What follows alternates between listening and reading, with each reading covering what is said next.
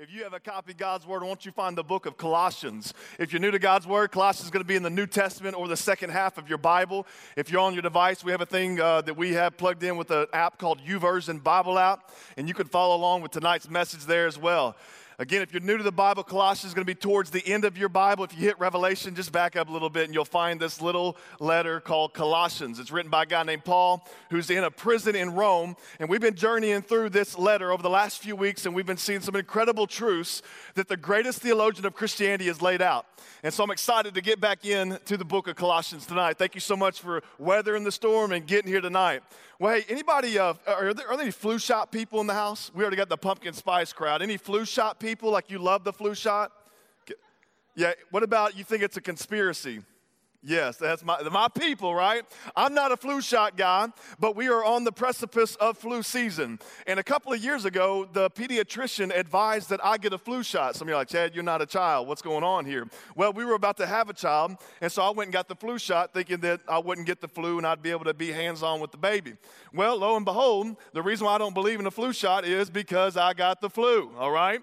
And so I got the flu 2 weeks into this new little baby, and my wife, she doesn't care about me, man. I done figured that out. Like, it is children and them. I'm just kidding. Anyway, and so she banished me to the basement for like a month, and she was like throwing meals down the laundry chute. You're like, knock it off down there, right? And I'm like, anyway. And so what happened was, like, the flu was crazy. This invisible virus I couldn't see got inside of me somehow, and then these symptoms began to take place. And so fever, I was late, I was like full of lethargy and lazy, and I didn't want to get out of bed, and I wound up preaching that night because I got a little tenacity in me, but went against the doctor's orders but I stayed at a distance. And so I'll tell you that story tonight, that I had the flu, because the flu to me is kind of like this thing that we call Christianity.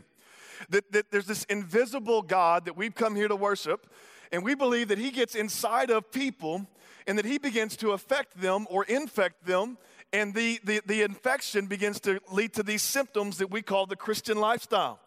And so tonight, I start with this story about the flu because I think it's a great parallel to what it looks like to be in Christ. That the evidence of Jesus' infections is the symptoms of Jesus-like behaviors. So many of us have come here tonight and we're saying, hey, Jesus has changed my life.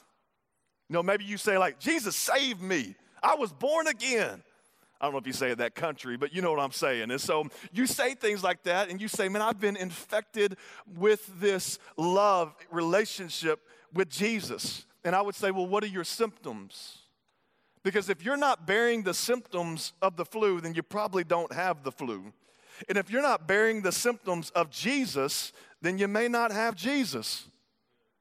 And so tonight, I want to start with us examining some things that Paul's about to lay out, some symptoms, if you will, of a gospel-infected life. That's what we've titled this message, A Gospel-Infected Life. Because we want you to see that you have the symptoms, or we want you to examine whether or not you have the symptoms. And so tonight, I want you to see the symptoms that you're supposed to have as a Christian, specifically forgiveness, love, and admonition. And I want to give you a pathway tonight in which you can become a better version of you.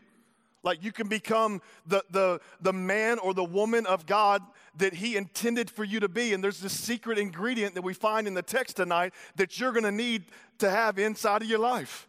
And then there's lots of us that have come here tonight with hurts, habits, and hang-ups, and I want to give you some help so that you can begin to get past maybe the greatest hurt in your life. Colossians 3:12 is where we're going to start. Paul starts off with this word, and he simply says, therefore. Now, in the Bible, if you're new to this book, it's unlike any other book, and we read it a little bit differently, but it's important for us to understand some things. And so this word, therefore, is there for a reason. And if you're writing in your Bible, you could circle therefore, and you just point an arrow or draw an arrow that points back to where we've been. And so it's important, if you're just now joining us, man, I encourage you, this is kind of like part 2 of Colossians 3. You should check out the podcast and get caught up to date, because Paul has said some really amazing, organic, earthly Christianity, on the floor type things starting in Colossians 3. And so last week we said, hey, before we get to the putting on some things, Paul has told us to put off some things. And so we made a commitment to wage war against our sin. Amen? And Paul told us to put off some things. He told us as well to put on a new nature. And so we said last week, hey, repentance, to put it simply, it's a big Christian word that's thrown out a lot in churches like this. But simply what it means is that if you're going to repent, you're going to put off some things, but then you're going to put on some things. And that we don't want Paradigm, or we don't want the church of Jesus Christ to be an authentic church. We want the church to be a repentant church. That we want to wage war against our sin by confessing our sin one to another, praying for one another, receiving the forgiveness and the healing power of the Holy Spirit, and repenting and putting on the things of Christ. And so tonight, Paul is going to continue this conversation in which he doesn't want us just to be a sin manager, but he wants us to have a sin massacre and put to death the things that are causing death in our life, but put on a new way of life. And he wants us to bear the symptoms of a gospel-infected life. And so he says, therefore. And he reminds us real simply of who we are in Christ. He says, therefore, as the elect of God, holy and beloved, that it's important that we look at the order and the arrangement of Paul's words. Paul, unlike any other New Testament author, like he is so precise with his linguistic logic throughout his letters. Peter, he's like me, he's like all over the place. He's just circular. He basically says the same thing throughout his entire letter, just different ways. James is like, oh yeah, you need to do this. Oh yeah, don't forget this. He's giving just a bunch of truth bombs. But Paul is like, hey, we started with theology. Now let's get to orthopraxy. Let's get to Christianity on the ground, what it looks like practically, but he wants to remind us of some things because our identity always leads to our activity. And so he says, hey, you are the elect of God. You are holy and you are beloved. You have to remember who you are in Christ. That statement, the elect of God, it can be somewhat divisive in the church. And if you aren't familiar with church lingo, then dismiss this, but I just want to make a real clear statement that when the Bible preaches that you are chosen, we're going to preach what the Bible preaches. And when the Bible says, hey, you got to make a choice, we're going to preach what the Bible preaches. In this time when Paul says, hey, you are elect of God, we're just going to err like the Prince of Preachers erred. Charles Spurgeon, a guy, one of the greatest preachers in all of history. He was a preacher. He's an Englishman, so you know he was smart. He had an accent. And he says this, and I love this. He says, if I see in God's book two truths which I cannot square with one another, which I cannot reconcile, if I see the tension of God's word, I believe them both. I just go with what God's word said. I'm okay with God having a little bit of mystery about himself. I'm not okay with a God that I can understand and that I can comprehend. His ways are higher than our ways. And so I'm just going to be committed to preach the book that God told me to preach. And when it preaches, you are the elect of God, praise God that he chose me. And when it preaches, you better make a choice, then you better make a choice today. All right? And so that's what we're doing here tonight. And the order of this is so important. You're the elect of God. You are holy. You are beloved. What Paul is trying to remind us is that you are a big deal in God's eyes if you know him. Like you didn't do something lovely in order for God to give you love. C.S. Lewis says that he doesn't love us because we're lovable. He loves us because he is love. And so these things, when he declares these things, he's saying, you are so important. Like the gospel is the only, like Christianity is the only faith where the verdict comes before the trial. Like you are declared innocent, you are declared free, and then we go on trial. It's the only faith where the score is given before the performance. And so the gospel is us not working and bearing the symptoms in order to get the infection. The gospel is we have been infected on the inside, and then the symptoms flow from the outside. And so we work not for salvation. We don't work for the election. We don't work for his holy standard or standing. We don't work for his love. We work from it. And he reminds us, therefore, as the elect of God, holy and beloved, it's time to put on some things. And he says this, put on tender mercies, kindness, humility, meekness, long-suffering. Some of y'all look at that list and you're like, man, I know Jesus, but I don't know if I know those adjectives, right? You know, you come here, we're just being honest, right? Like, describe your friend. Well, I don't think anything on that list would make his description, okay? Right? Like, he's funny, he's sarcastic, he's mean, and he's selfish. None of those are on the list, right? And so we look at a list like this and we're like, uh-oh, like maybe I need to be down here after the service, right? And you begin to start measuring your life, and some of you think that Christianity is about you living a list like this in perfection. It's not. Somebody said, amen. Thank you, Jesus, right? It's not about you being perfect, but it is about you making progress. And so I love that Paul's already said, he's given us a framework. He says in Colossians 2:6, just as you received Jesus Christ, so walk in him. And so I love this imagery. Like I have 3 little girls. I call them muchachitas, Spanish for little girls, you know. And every one of them, when they learned to walk, it was like a glorious celebration. You know, I don't think they were like, I'm going to walk today, right? They just had kind of an oversized head. They were able to pull themselves up on the couch. And then they kind of did this. And they were like, good, you know. And we're like, yeah, the girl's walking, you know. And I got the iPhone out. We're FaceTiming Dee and T-Pops and Grandma. And we're like, our baby's walking. Let's go to McLean's, get some cookies, cinnamon rolls, Chateau chocolate milk, light candles, fireworks, whatever. My baby is walking, right? And how crazy would it be if I was like, yeah, but she only took 2 steps and then fell. And come on, like, she's a failure. And I look at Chelsea, my wife, and I'm like, that's your fault, right? You see, these are trunks here, baby. These are legs. You got like some skinny things there, right? And so what if I begin to like condemn her for like, no, y'all would be like, you're a terrible father. Some people shouldn't be able to have kids. You know, and so y'all would say that. But no, we celebrated the fact that she was walking. And so when we look at a list like this, you need to know this, that when you are growing and you are trying and walking towards these symptoms, your Heavenly Father says, my baby's walking. And when you fall and you fail and you don't measure up, he says, get up and let's walk again. But don't stay down. How crazy would it be if my daughter fell at age 1.5 and she stayed down until she was 30? And some of you have been following Jesus for about that long, and you're not walking. And so get up and let's keep going towards Christ, because God celebrates your walk. He goes on in verse 13, bearing with one another and forgiving one another. You could circle bearing with one another and forgiving one another. Those are 2 big ideas we're about to land in just a second. Some of your translations say forbearing with one another. If anyone has a complaint against another, I love how real the Bible is. You know, if you got a complaint against, some people are like, this is outdated. Why we read this old book? Y'all ever had a complaint against somebody? Yes, okay. Anyway, so a complaint against one, even as Christ forgave you, so also you must do. I love this translation in the New Living Translation. It kind of simplifies it. It says this, make allowance for each other's faults. That's forbearance. Make allowance for each other's faults. He's saying, hey, tolerate some of those weird things about one another. And forgive anyone who offends you. Remember, the Lord forgave you, so you must forgive others. If you're taking notes tonight, write this down real quick. Forbear and forgive one another. Forbear and forgive one another. So sandwiched right in the middle of this verse 13 is the problem that Paul's addressing. He says, hey, if you have a complaint against one another, right? Like some of y'all know this all too familiar, and then some of you walked in here tonight, you're like, I don't have a complaint against anybody. Nobody has a complaint against me. I would call you naive, all right? You're not everyone's Chick-fil-A sauce, okay? You can't make everybody happy, all right? That's just not reality. You need to do life with some people, all right?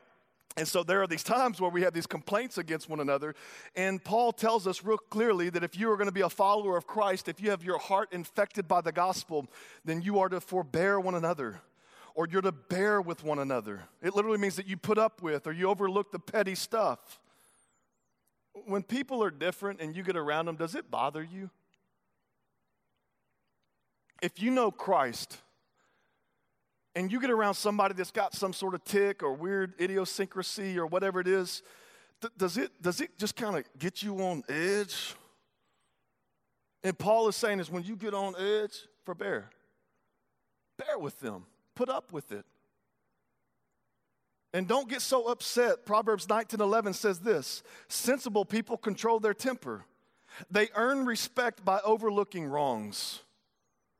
And listen, you don't have to correct everything, every time, and everyone. Some of y'all need to take a chill pill, and you need to forbear with some people in your life for once. And you need to begin to live the scriptures. Some are like, man, you don't know the people in my family. You don't know the people in my community group. You don't know the people. Yeah, okay, yes, I do. I pastor you guys, all right? And y'all pester me at times, okay? You see how that works? I'm just kidding. Anyway, and so what I would suggest, if you have kind of a short fuse and you have an anger problem, do what Lincoln used to do, Abraham Lincoln. He used to write hot letters. Now, get your mind out the gutter. They ain't like the old school sexting, okay? That's not that, all right?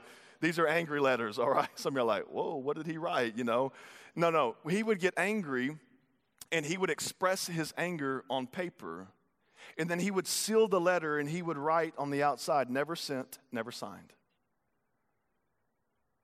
And some of you need to have that outlet because you are having a hard time putting up with somebody in your life.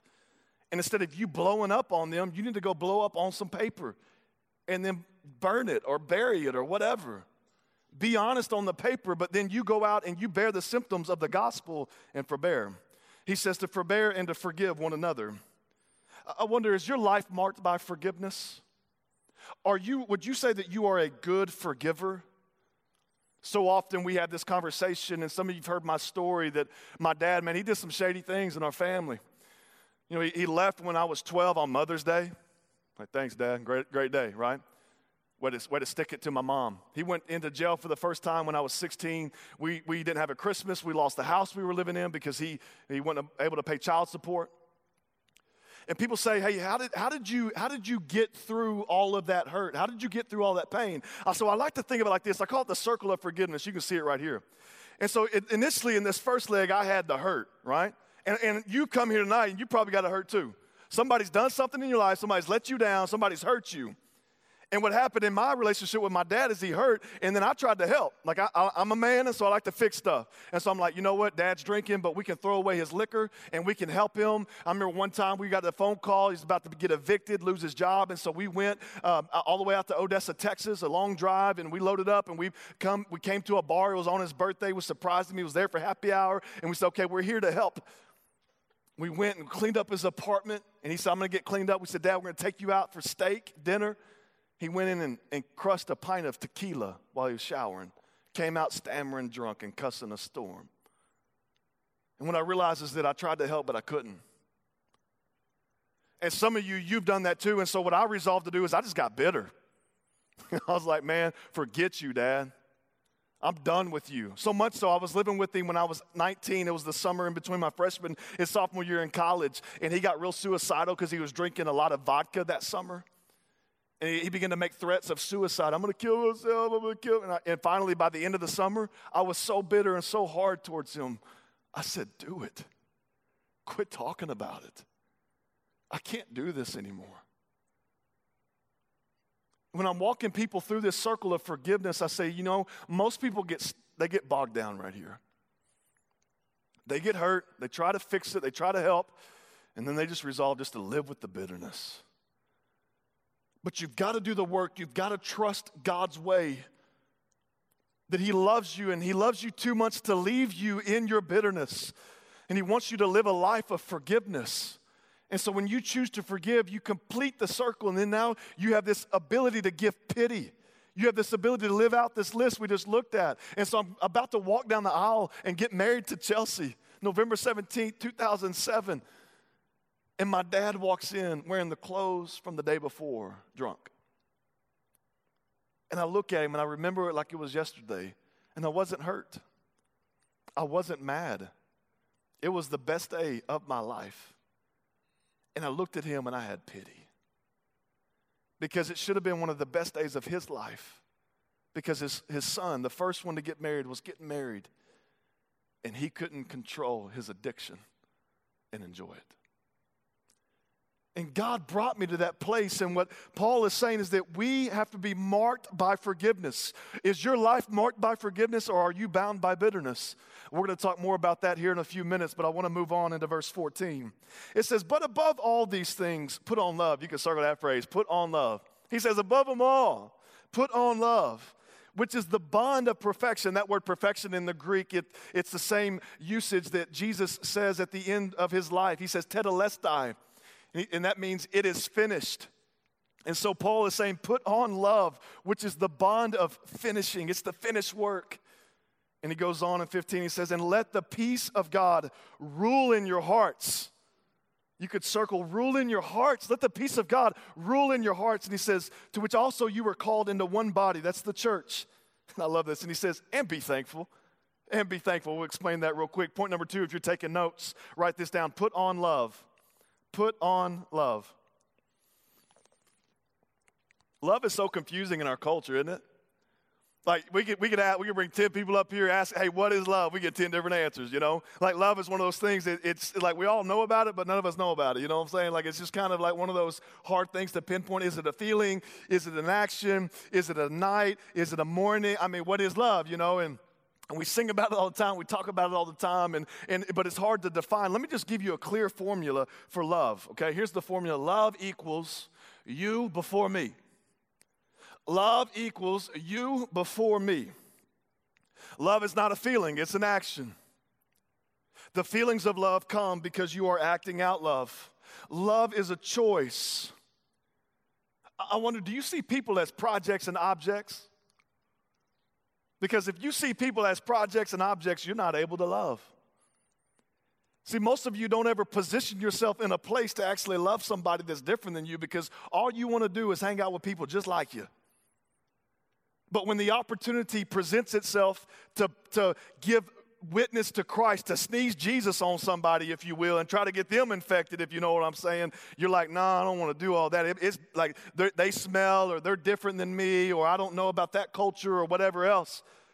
But man, when do you get the chance to show love the most? When you're with people like you or people different than you? Last week, we had a couple of ladies that came in and found Josiah, and they're like, hey, I need some gas money. And it's like 9:30 at night, I think, and Josiah's like, hey, well, this is our night of ministry. We're shutting things down. He said, I would love to help you, but if you could wait for a little while we finish everything tonight, and then we'll try to help you out. And so, you know, she left and went back out to her car. And so Josiah found me as we were kind of letting the dust settle around here. And so we love getting to stay late, minister to you guys.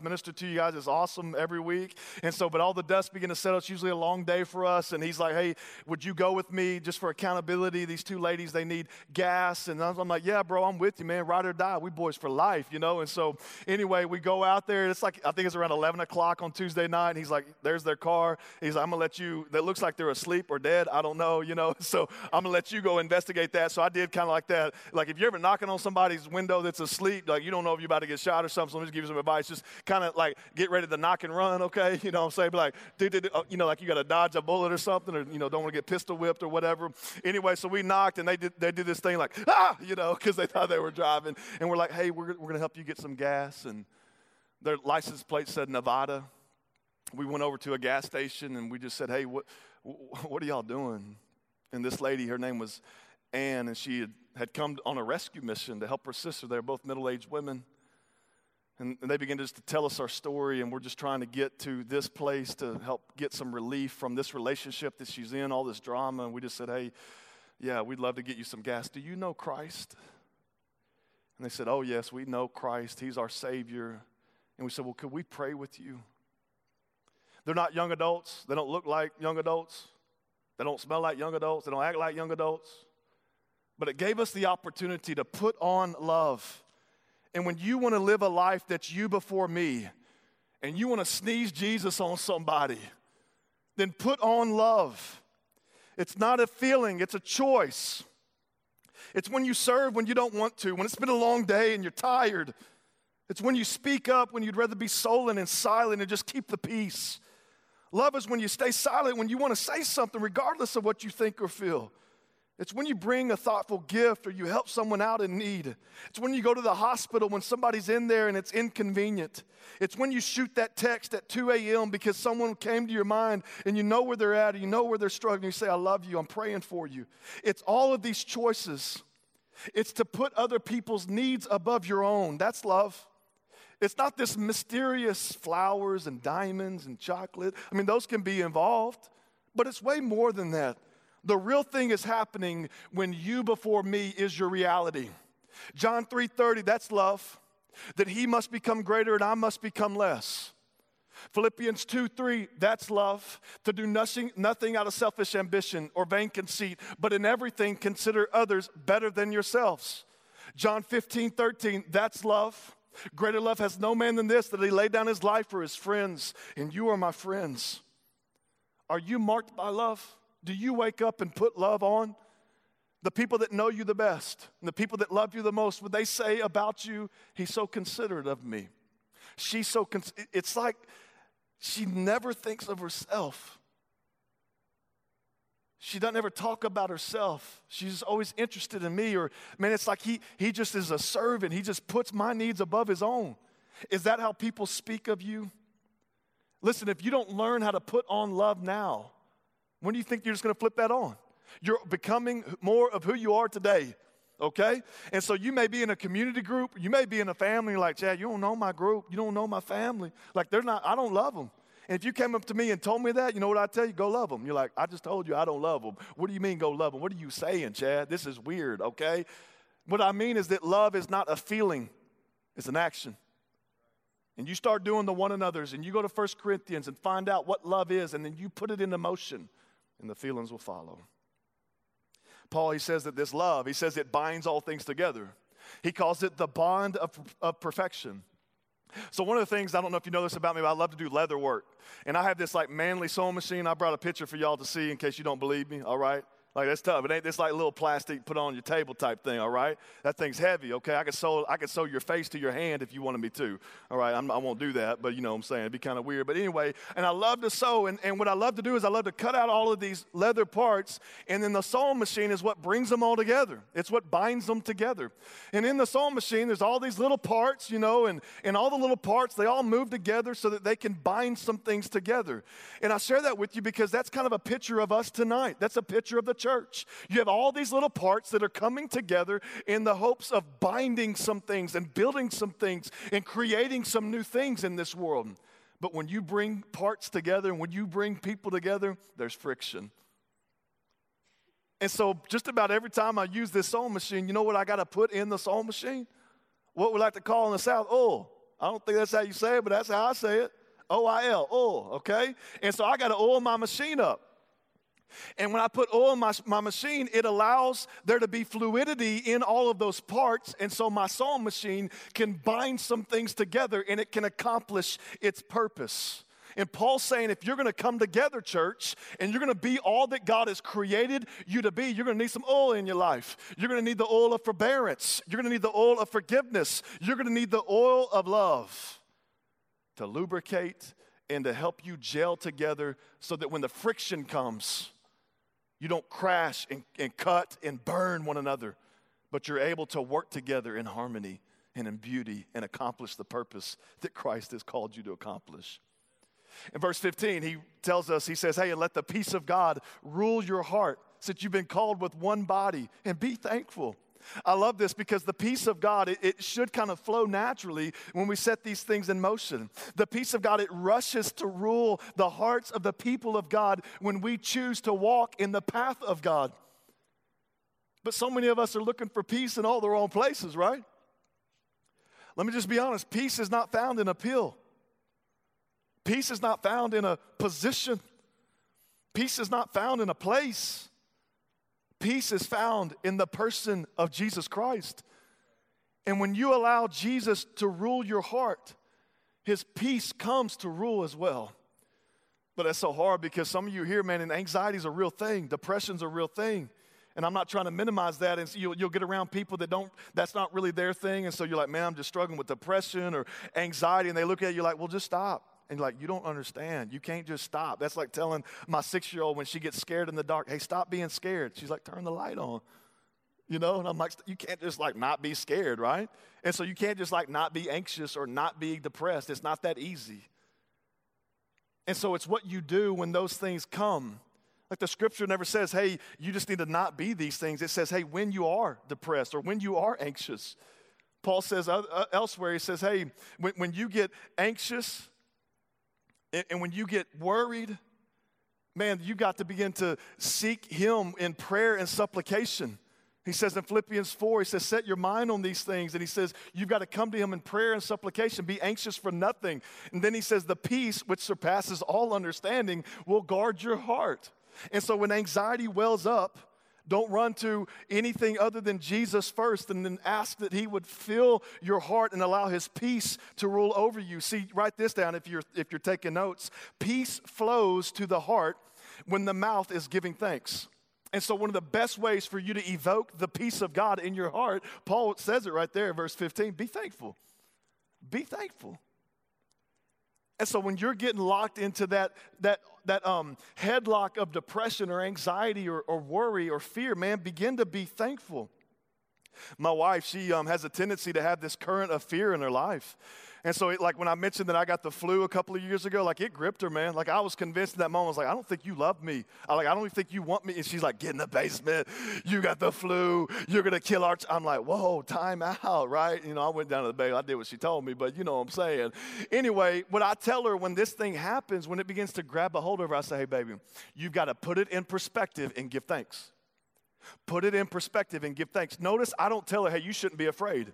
I don't tell her to stop fearing. I say, hey, put it in perspective. I'm telling you what to do with your fear. I'm telling you what the Word of God tells you to do with your depression, your anxiety. Put it in perspective and give thanks. Don't let that thing get an arm bar on your heart. Don't let that thing rule your heart. Let the peace of God rule your heart. Because when you put it in perspective, in 10 billion years, what's going to matter? What you did for Jesus. And give thanks. Begin to thank God. We should be experts of the goodness of God in our life. I challenge you to start a thankful list. Maybe every year that you are alive, some of you that's 20, some of you that's 30, some of you that's 27. Write down 27 things before Sunday. 27 things that you're thankful for. I started a list that is simply named after an old song. It says, do not stand at my grave and weep. So I started the document, do not stand at my grave and weep. Why? And so when I die and you bury me or somebody buries me, whoever, I don't care, burn me up, whatever you're going to do not stand at my grave and weep because I ain't there, thankful. Because I married the love of my life. And we've gotten to travel and we've gotten to bring 3 little kids in the world. I've been there when they were born. I've seen people move from death spiritually to life over and over again. I'm thankful for ice cream, specifically Tillamook. I'm thankful for Chateau Milk. I'm thankful for getting to do ministry with one of my best friends. I'm thankful that you guys come and we get to get into God's Word and we get to share these things together. What are you thankful for? And when we begin to focus on what God has done, His peace comes into our life like a whirlwind. And peace flows to the heart when our mouth is given thanks. Verse 16, Paul goes on. He says, let the word of Christ dwell in you richly, in all wisdom, teaching and admonishing one another in psalms and hymns and spiritual songs, singing with grace in your hearts to the Lord. Some of your translations say, singing with thankfulness in your hearts. And in verse 17, and whatever you do in word or deed, do all in the name of the Lord Jesus, giving thanks, there it is again, giving thanks to God the Father through Him. Third and finally, if you're taking notes, write this down, admonish faithfully. Admonish faithfully. Paul's just giving us kind of a blueprint for what our churches should be marked by. He says, hey, you need to get into God's Word, and you need to let the Word of Christ dwell in you richly in all wisdom, teaching and admonishing one another. That's why we preach the Bible every week. If you want to know why we do what we do, just look right here. This idea that you let the Word of God dwell with you in the Greek is this idea that you move in with the Word of God, and you begin to sit with the Word of God. I wonder, are you under the influence of the Bible? Some of you are like, how did he know, right? You know, like, dang, I thought I got this off of me, right? Are you under the influence of the Bible? Man, y'all are in one of the most critical seasons of your life. Man, you're figuring out what vocation you're going to be in, what calling God has on your life. You're hopefully figuring out who you're going to marry. Some of y'all getting married, you're figuring out where you're going to live. You're going to figure out how many kids you want. You're figuring out who you're going to be about. You're figuring out what degree you're going to get. I wonder, are you under the influence of God's Word? Have you allowed the Word of God to dwell with you? Or is this just something you do? He says, be under the influence of God's Word. And then he goes on, he says that you need to teach and admonish one another in psalms and hymns and spiritual songs, singing with grace in your hearts to the Lord. And so every week we're going to come here and we're going to preach out of God's book, because I don't have anything to say to you that matters. God has written a book and He has divinely inspired these words. And so we will preach them unapologetically. And then we're going to raise our voice in song. We're going to sing about how we've been set free from slavery, from fear. We're going to sing about the living hope that we have. We're going to sing about God being the lion and the lamb. And we're going to raise our voice and declare to God. And our song is going to shout louder than the howls of the enemy. And we're going to come here and we're going to raise our voice because that's what God tells us to do, and we're not going to make an apology for it. He uses this word that's not really talked a lot about in the church. It's this word admonition. Maybe you've heard that word before if you've been to church before. I don't think we really use this much in the real world. But it's an important word because it's in the Bible. And I want to talk for a little bit about what it looks like to have a culture of admonition. He tells us to admonish one another. The word admonish or admonition means to give a strong warning. It's like, hey, I see some things and you've got to change these things. It's serious conversations. It's speaking the truth in love. That's what an admonishment is. And I fear that in the church today, we have sacrificed the art of admonition on the altar of acceptance. That we don't want to come across as judgy in the people of Christ. That we don't want to come across as intolerant to those who claim Christ. But Paul is saying that if you've been infected with the gospel, one of the symptoms is that you admonish one another, that you give admonition and you receive it.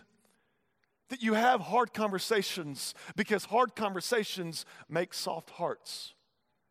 And so we have to learn the art of admonition. If you have YouVersion, the Bible app that I spoke of earlier, we have a huge list of how to do this. I'm just going to kind of give you the abridged version. Some of you are like, thank God, right? That's you, the Cliff Notes people in the house tonight, right? And so let me just give you kind of the abridged version, some things for you to think about real quick, okay? I want to answer the question, how do you admonish? How do we do this? The first thing is that you got to prepare. You got to prepare. And so when you're preparing, you need to do this first thing. You've got to pray for wisdom. James 1:5 says, if anyone lacks wisdom, he should ask. And so don't be rolling up into somebody's business, all right, if you hadn't prayed for wisdom. Like, hey, I saw the way you looked at this, like, hold on, time out. Don't be captain admonishment here if you haven't asked God for some wisdom first, okay? Seek the Lord and ask him to give you the right words in the right way at the right time, all right? The second thing you got to do is you got to admonish yourself before you try to admonish somebody else, all right? Matthew 7 says, before you try to go get the split out of your neighbor's eye, you better address the plank or the piece of wood that is in your own eye, all right? And so before you get all admonished happy on somebody, maybe you literally look in the mirror and like Michael Jackson, start with a man or the woman in the mirror, all right? And deal with that plank that is in your own eye. And don't be so quick to get something, help. That's what we say in the church. I'm going to help you. No, you need to help you, all right? And so before you go admonish yourself. The next thing before you go admonish is that you need to be prepared to admonish according to God's word, not your opinion.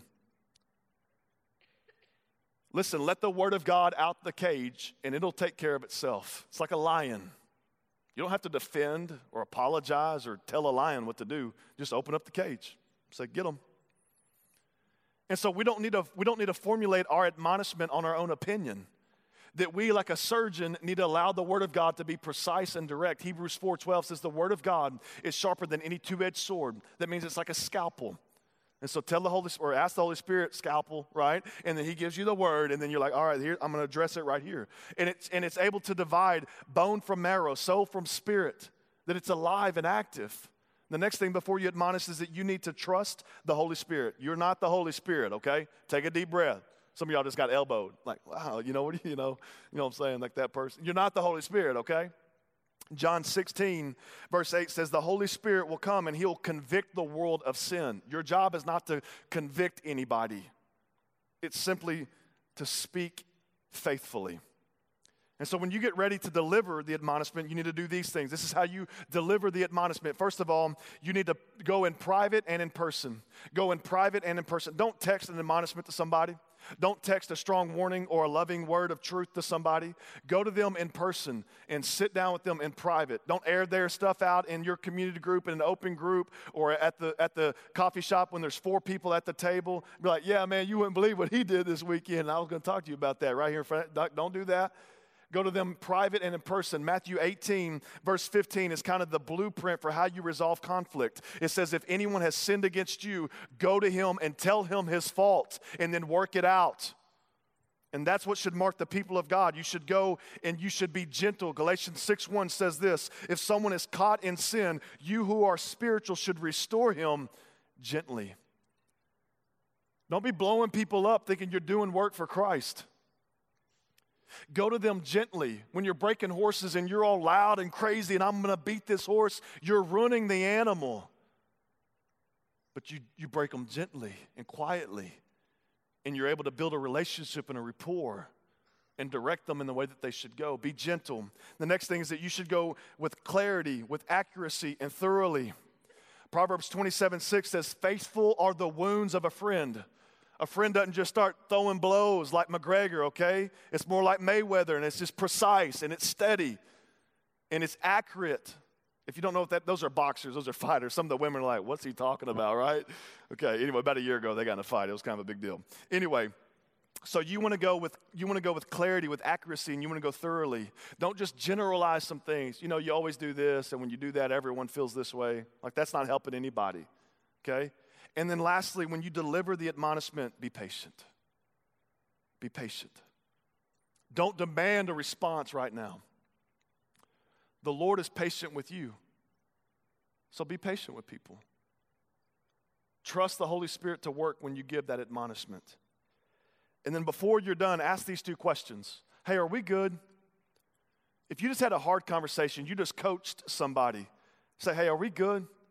And then give them the chance to give you admonishment or feedback after you've just had a hard conversation with them. And ask them this question: do I need to repent of anything I said?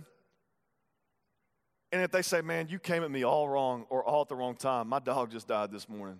And they say, man, I'm sorry, like, forgive me for that or whatever.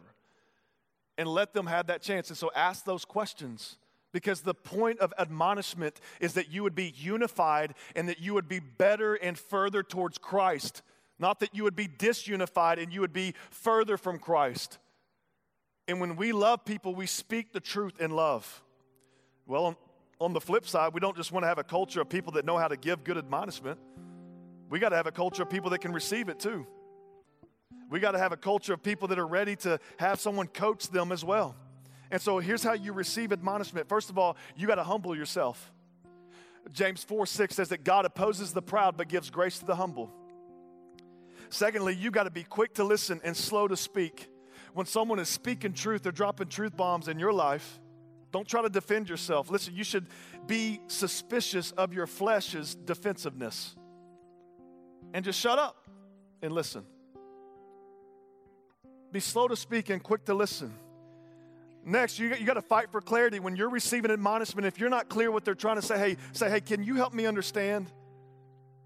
And then nextly, you need to be grateful. So often when somebody has a hard or difficult conversation, in that moment, we're like, we want to buck their rebuke, and we want to be like, man, who are you to tell me? But the scripture says this in 1 Thessalonians 5:12 and 13. It says, respect those who work hard among you, who are over you in the Lord and who admonish you. And it says to hold them in the highest regard and love because of their work. And then lastly, the way that you receive an admonishment is that you have to learn to love the admonishment and love the admonisher. The Bible's chock full. Let me just give you 4 reasons why you should love the admonishment and love the admonisher. Psalms 141:5 says, let a righteous man strike me, and it is a kindness. Let him rebuke me. It's oil for my head. Let my head not refuse it. Proverbs 24:26 says, an honest answer is like a kiss on the lips. Proverbs 9:8 says, rebuke the wise, and they will love you. I love this one. Proverbs 12:1 says, whoever loves discipline loves knowledge, but whoever hates correction is stupid. I love the Bible. It just tells it like it is. And so if you're in community or if you're in a family, you want to cultivate, we want to see an environment of admonition cultivated in this room tonight. And so ask these 3 questions. Some of you are like, man, I want to be a better believer. I want to be a better Christian. I want to be the man or the woman of God that He's created me to be. I would want someone to help me get further down the road so I'll be a better husband someday. I'll be a better man. Well, ask yourself these 3 questions. Do people know that they have the green light to admonish you? So I'm like, Chad, what are you talking about? I've never been admonished. Do people know they have the green light to admonish you? Number 2 question, do they feel the freedom to raise issues that aren't black and white? Have you given people the freedom to investigate the way that you go about entertainment, the way you go about pleasure, the way you go about food, the way you go about social media, the way you go about video games, the way you go about relationships? Number 3, do you all, the group you're with, do y'all consistently build an environment of encouragement? Listen, if you're in a community group tonight then your answer to these 3 questions by being in a community group is a resounding yes. And so if you are in a community group and someone begins to speak the truth to you in love and you get all defensive and you start getting bowed up, you've misunderstood the mandate of Scripture. And you're not bearing the symptoms of a gospel-infected heart. So quit whining when people are trying to help you. And learn the art of admonition. And let us not be a ministry that sacrifices the art of admonition on the altar of acceptance. But may we punch passivity in the teeth and be people who do not tolerate sin in the people of God and have hard conversations. Because true love speaks the truth in love. Let us admonish faithfully. Well, as we finish tonight, I remember a season in my life when the Word of God and the man of God began to admonish me. And the admonition that I received was an admonition to forgive. That I was locked in this, I showed you that circle of forgiveness. I was locked in that track of bitterness. And I remember it was a hard season, but God began to liberate me from the bondage of bitterness. So you were given a match tonight. I want you to pull that out. And as we finish tonight, I want to land back in this lane of forgiveness, is what we told you earlier. See, this match, it represents unforgiveness. And I brought some gasoline with me tonight. And this gasoline represents your circumstances. And I know in a room this size, with this many people, there's a lot of hurt here tonight. And some of you have come in here tonight and you have the power of unforgiveness in your life. That there are right reasons why you should be mad with people.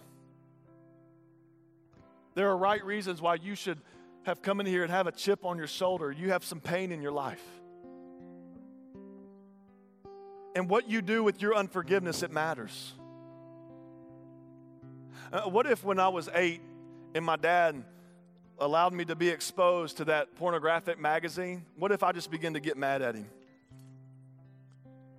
What if when I was 12 and my dad, he walked out on Mother's Day, I said, Dad, I cannot believe you left me on Mother's Day.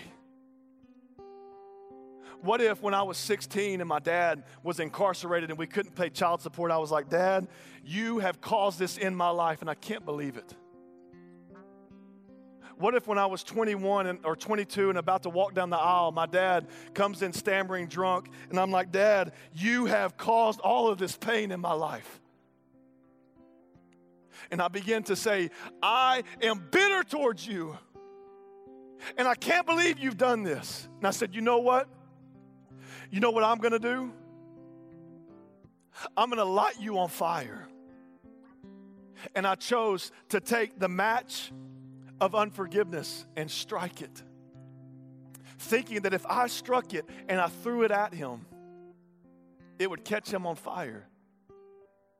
But the only hell that I would be causing in someone's life is my own.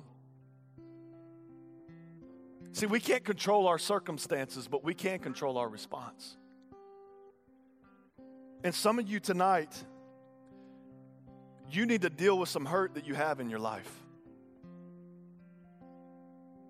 That some of you, you need to forgive the person that's hurt you the most, and the person that you're holding hostage in bitterness and unforgiveness is you. That God's given you grace to give other people. He's given you grace to give you too. Some of you are like, well, Chad, I don't know, man. I don't think I can't let go of what they did. And listen, Christ loves you too much to let you hang on to your bitterness. And what you're showing when you withhold forgiveness from someone is that you're without forgiveness in your own life. That's why Paul says that we are to forgive one another as Christ has forgiven us. Think about how Christ has forgiven you. That one of his best friends, Peter, he denied that he even knew Jesus when Jesus was in his lowest point. And then Jesus is taken up to this place. He's stripped naked. And he's being crucified by these men. And men are mocking him on this cross. And his mom's there. And one of his best friends, Mary, and one of his best friends, John, they're there. They're weeping at his cross. And what comes forth from his mouth is, Father, forgive them, for they know not what they do. That you holding on to your bitterness and unforgiveness shows the watching world the shallow puddle of God's grace that you comprehend. Because you cannot simultaneously hold someone in contempt and in bitterness and understand the forgiveness of God. And so tonight is a night of forgiveness. And here in a second, we're going to sing a song, and then we'll have a team up here, and maybe you need to come up here and you need to take your match and you need to throw it up on the stage and say, hey, I'm choosing to let go of my bitterness. Some of you may need to go to someone in this room tonight before we're done out of here and go and apologize and ask for forgiveness. Matthew 5, Jesus says, hey, before you come bringing your offerings in the church, first go be reconciled. Maybe some of you, when the song starts, you need to leave and make a phone call. Some of you are here and you're like, Chad, I don't know if I can forgive this person. I mean, it's too hard. We would love to pray with you. We're not going to condemn you tonight. We're simply going to come alongside of you, and we're going to ask God to do what we ask him to do every week. God, would you do the impossible? Or perhaps some of you need to come and you need to say, hey, I don't know the forgiveness of God. And you simply need to allow God to rush into your life, because you can't give what you don't have. And forgiving people forgive people. What do you need to do with your bitterness tonight?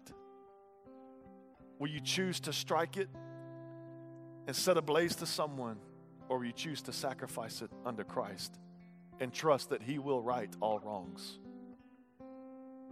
And you look to the cross for the evidence of his seriousness of justice. Let's pray. Lord Jesus, thank you so much for tonight.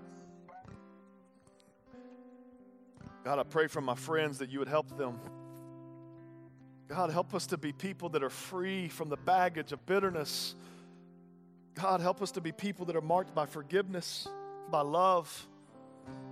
God, I pray if there's someone here and they don't know you, God, they would seek you out.